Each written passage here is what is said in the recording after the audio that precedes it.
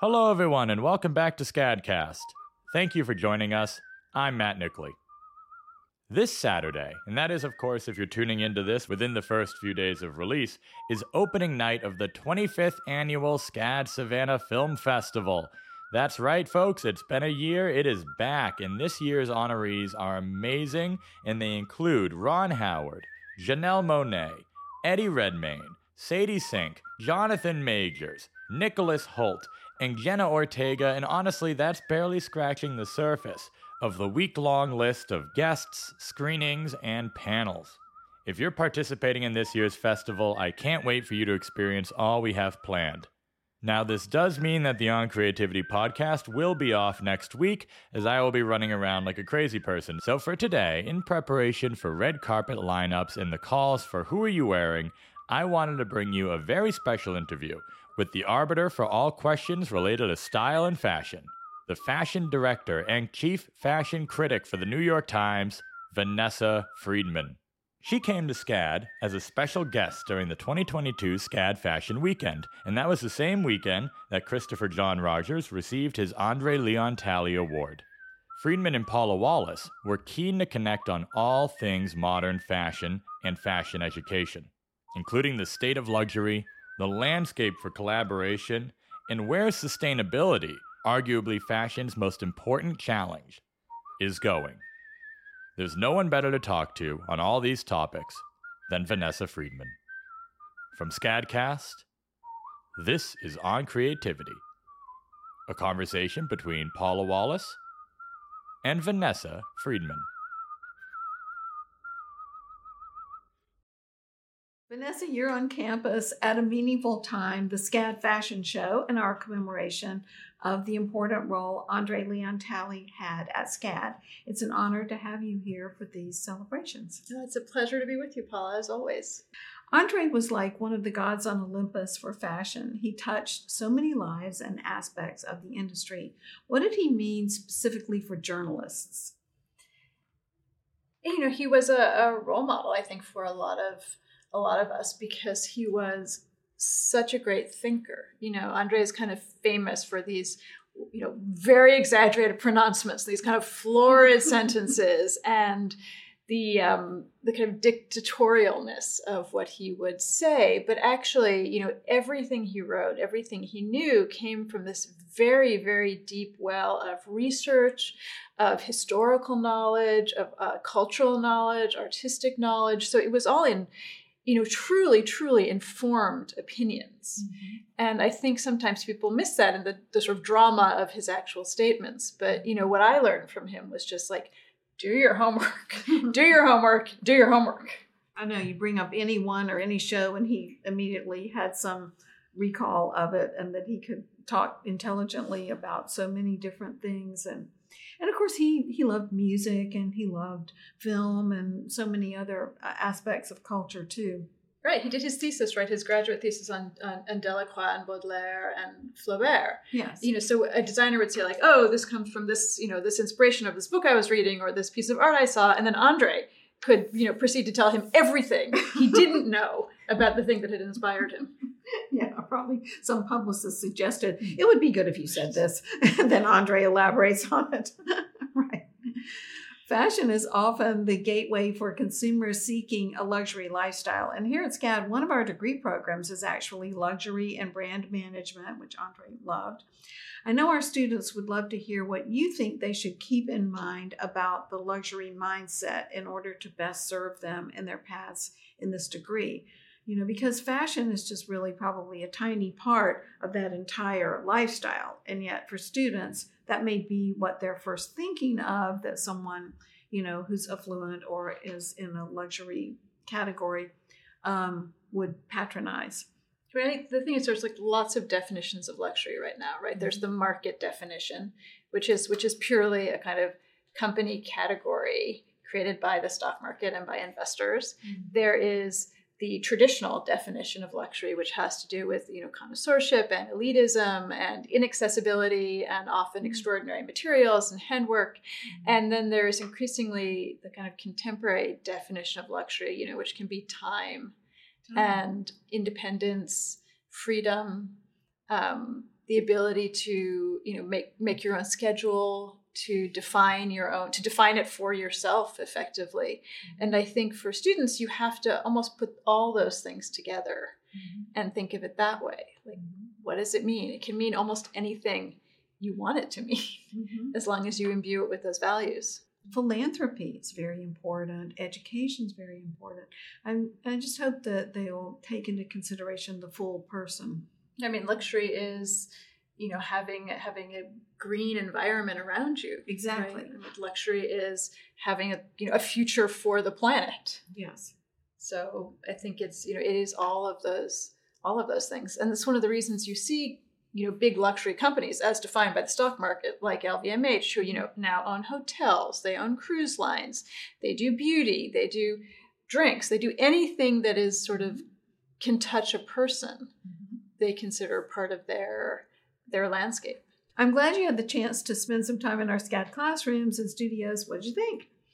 I mean, the facilities here are incredible. But what's so exciting to me actually is seeing, like in the sneaker miner, seeing the kids playing with Oculus and playing with programs that the companies are just beginning to use themselves, so that when they graduate, they can actually come in with a skill set that no one else has. Which is to offer. The most valuable thing in a job market. I always say, I talk to a lot of kids who are in school, who are like, I want to get in fashion, I want to get into journalism, I want to do this. What should I do? And I'm like, bring me the thing I don't know how to do myself. Tell me the thing I don't know. Tell me what's coming, and you just clearly prepare them for that, which is a skill set on your part.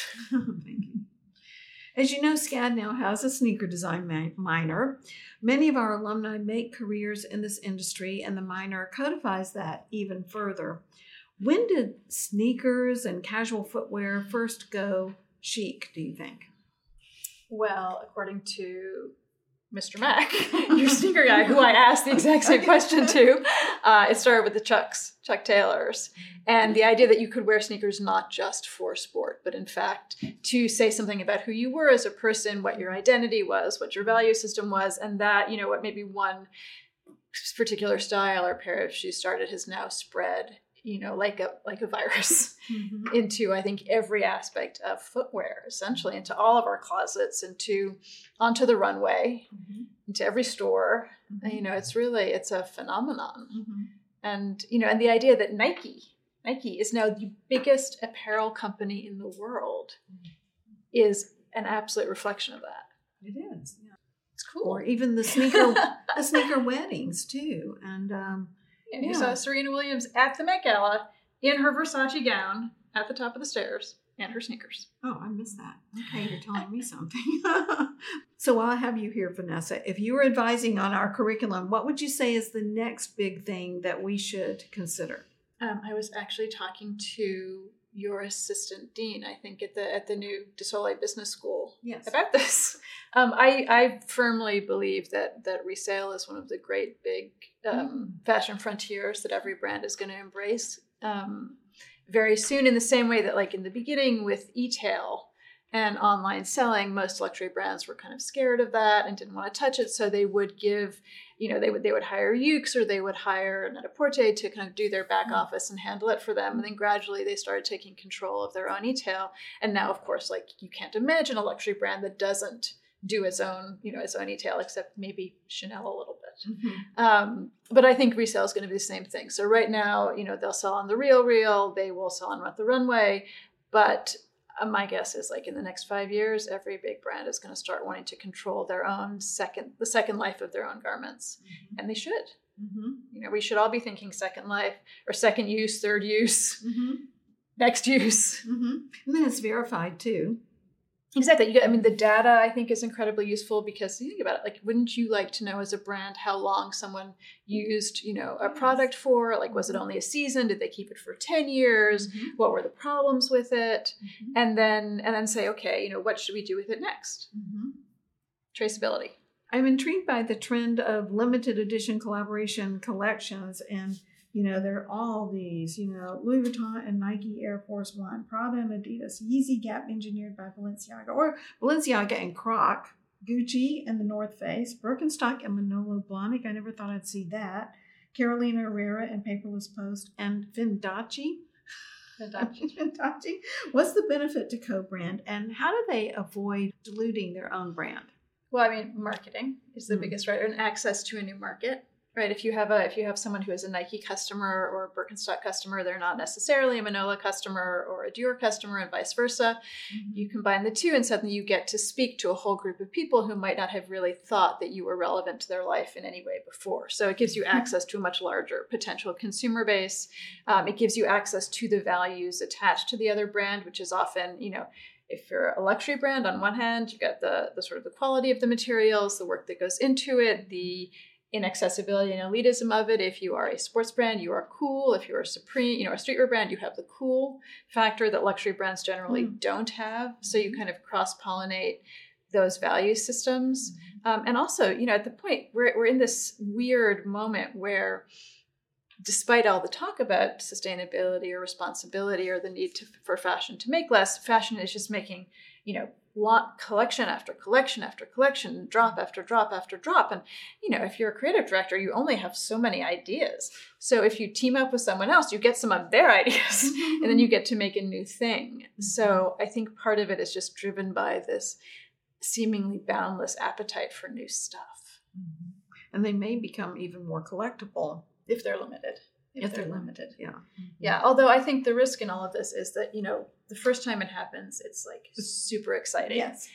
The second time it happens, it's slightly less exciting. Now, honestly, I feel like every week there's a new one. At a certain point, you just think, ugh. So you either have to raise the bar, which is what happens when you get Fendachi, or do something really crazy, or maybe have a new idea.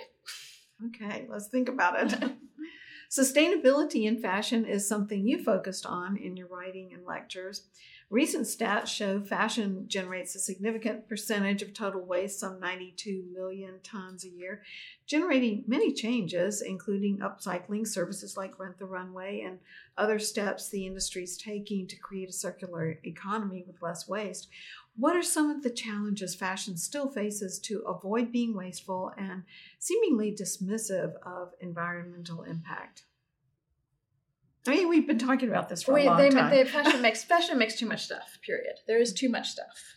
And I think people have been trained into a pattern of overconsumption that is bad. I mean, there's a lot of demonization of fast fashion and all of this. And I think, certainly it has played a role in it. But, I genuinely believe that fast fashion initially came from a good place, right? It came from the desire to give everyone access to style at any price point they could afford, right? And to me, that's a good, that is a good thing. And I think people should have access to style. And that somehow has gotten kind of Frankensteined into everyone should have access to new stuff at any moment in time. And that is not a good thing. And it has, moved far out of fast fashion into every level of fashion. And, we are simply we have lost our sense of value when it comes to products. We have lost our sense of how long something should be kept. I mean, I think my grandmother, who really, left school at 12, did not have any money, but would save her money, for 5 years, 10 years to buy an alligator purse. And then she would have that purse and it was her purse. And it, and she would hand it down to, my mother, I think I have it now. And that sense that these things are the product of, a creative mind and actual people whose work goes into it has just been completely lost. And we need to find a way to kind of re-understand and reframe our understanding of what value is and how it attaches to garments and how we want to keep them. And, that is the single biggest thing that anyone can do, brand or person, to, help deal with this climate, with the climate crisis and fashion's role in it. And then, beyond that, obviously materials research is really interesting. The awareness of carbon footprint, which, I think all brands have now, is very positive. But I think we all have to understand we have a role to play. I mean, I was talking to a luxury brand executive the other day, and he said, of a very big company, he said, well, actually, our contribution to fashion's contribution to the climate crisis is, less than 1%. It's tiny. And the implication being you really shouldn't be bugging me about this because it's not, I am not the problem. But if every single person thinks they are not the problem, nothing happens, right? Every single person has to take responsibility for whatever their tiny little part of the problem is, I think. Something very important for us to teach to all of our students. Let's talk about the metaverse, which right now is sort of an ultimate fashion playground. You've written about fashion in the metaverse, and I'd like to hear your thoughts on how designers approach virtual collections. What are the opportunities and what are the potential minefields? So I think they approach them in two ways, and it probably depends partly if they are a young designer or a student or an established designer. Established designers tend to make virtual versions of their real clothes, and they might be slightly different looking if they're like on a Roblox robot or cartoon than they would be if they were on a hanger in a store, but they're effectively the Roblox version of the thing you would find in a store. And the idea is to, again, like reach a new audience and maybe drive them into the store so they would buy the real thing as well as wanting to buy the virtual thing. Because, I mean, yes, it can satisfy an urge to buy a new garment if you buy it for your avatar or you buy a skin for yourself, but it is not priced in the same way and it is not going to feel the same. So it's not really a replacement. Some people are suggesting it could be a replacement for real fashion, but I don't actually think that's true. But the younger designers or the purely virtual designers, because there are people who have graduated and now, only run virtual stores, they're making, like the kinds of clothes that you could never wear in the real, in the physical world. So like, shoes that burst into flames and dresses that become whole gardens and like, bloom and then the trees fall, and then the leaves fall off and, sort of extraordinary garments. And they say that the kids who are buying their clothes, that's what they want. Like they want something that is an alternative to what maybe their, the constraints of the gravity and the physical world. Lots to think about there. Maybe that's a new major. That definitely is a new major. Every collection needs an identity, a story. Do you have a favorite era of fashion, I wonder? Or is there a recent collection that particularly impressed you for storytelling or anything else? I do not have a favorite era of fashion, nor do I have a favorite designer. But what I respond to are designers who make me think and work that makes me think. I don't have to like it. I certainly don't have to want to wear it. I could probably never afford it. But I like, someone who's challenging ideas I have or notions I have of what a garment is or where, where consumers' identity is at a specific moment in time.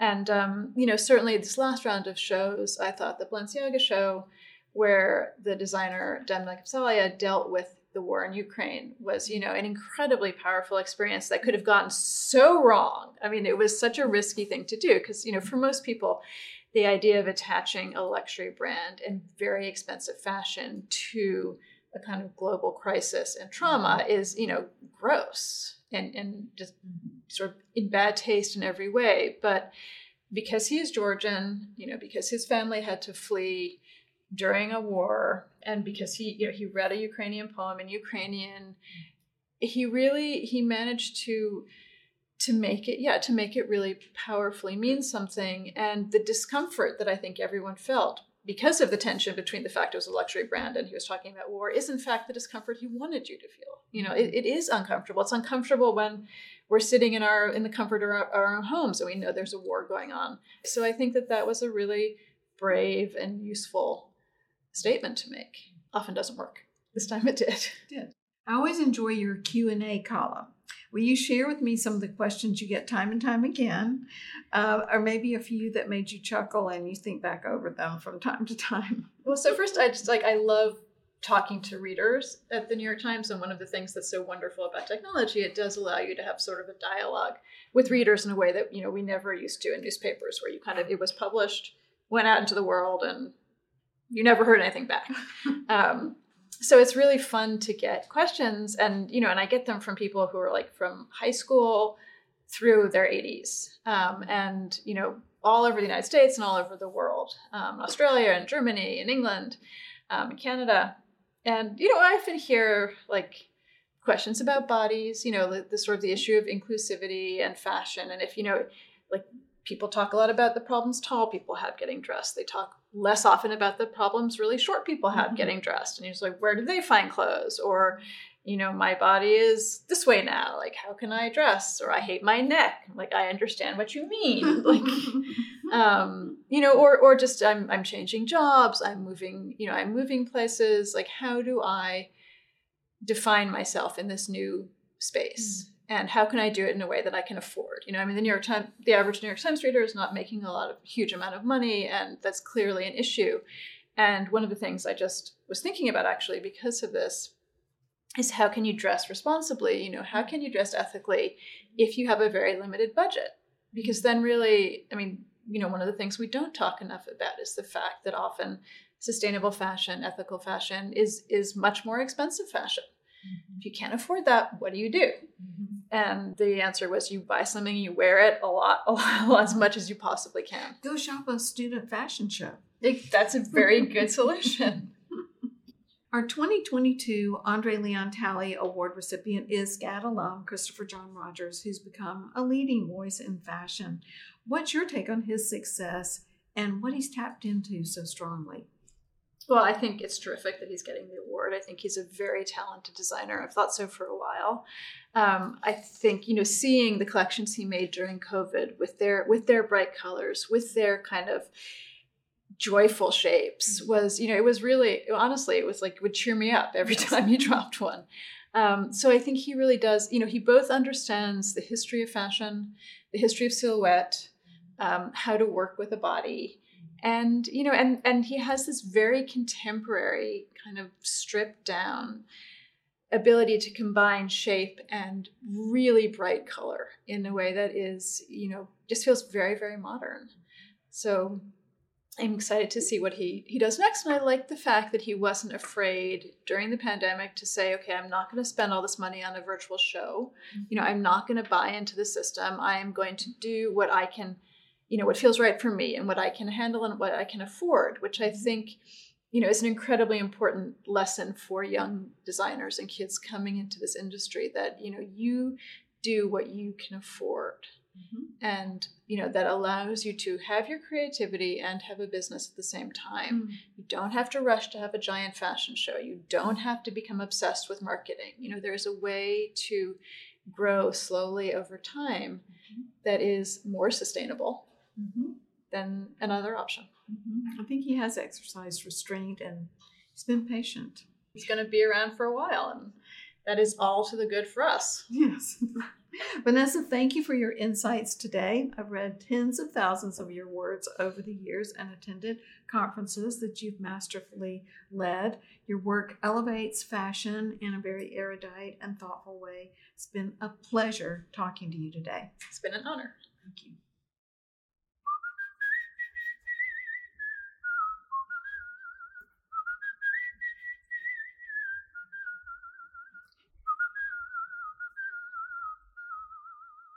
I hope you enjoyed hearing from Vanessa Friedman. You can read Friedman's latest work and articles on nytimes.com. And you can catch up with all things SCAD Savannah Film Festival at filmfest.scad.edu. If you're traveling for the film festival, I hope you have a very safe time getting here, and I can't wait to see you in town. Thank you for tuning in to SCADcast and On Creativity, executive produced by SCAD president and founder Paula Wallace, with original music by SCAD alumnus George Lovett. We'll see you in a couple of weeks.